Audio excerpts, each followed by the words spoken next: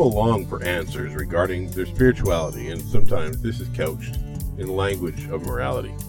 But our morality is built on what we believe, and what we believe takes root in where we are spiritually. But what happens when our spirituality is corrupt? When what we say is right, but our hearts are corrupt? Jesus addressed this problem in the beginning of Matthew chapter 23.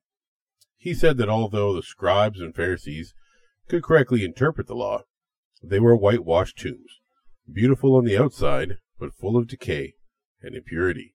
Jesus called them hypocrites because they were all about the show, self-centered and mean. What happens when being right is not enough?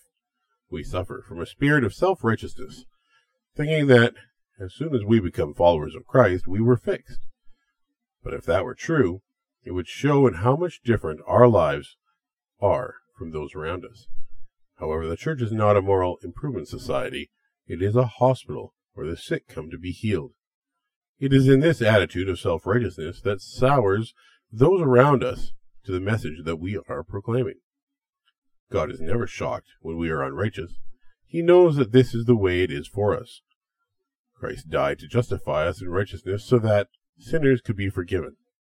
He didn't die so that we could wear out our Christianese as a badge in order to let others know how worthless they are. God will set us up to be exposed in our sinful habits, forced to show others who we really are, because God wants us to know that it is not through works that we are saved. A good practice for Christians may be to read only those parts of their Bibles that are not underlined. We are selective in what we want from Scripture, and our blindness does not allow us to see God. If we only read what makes us feel good, our condemnation of others has become artificially judgmental. Our pet sins become elevated while we denigrate others for theirs.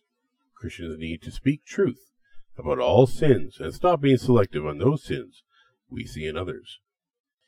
Jesus named this activity hypocrisy. How do we expect to hide our sins from the one who knows everything? Our hypocrisy and self-righteousness are known to those around us. It should be our love that we are known for.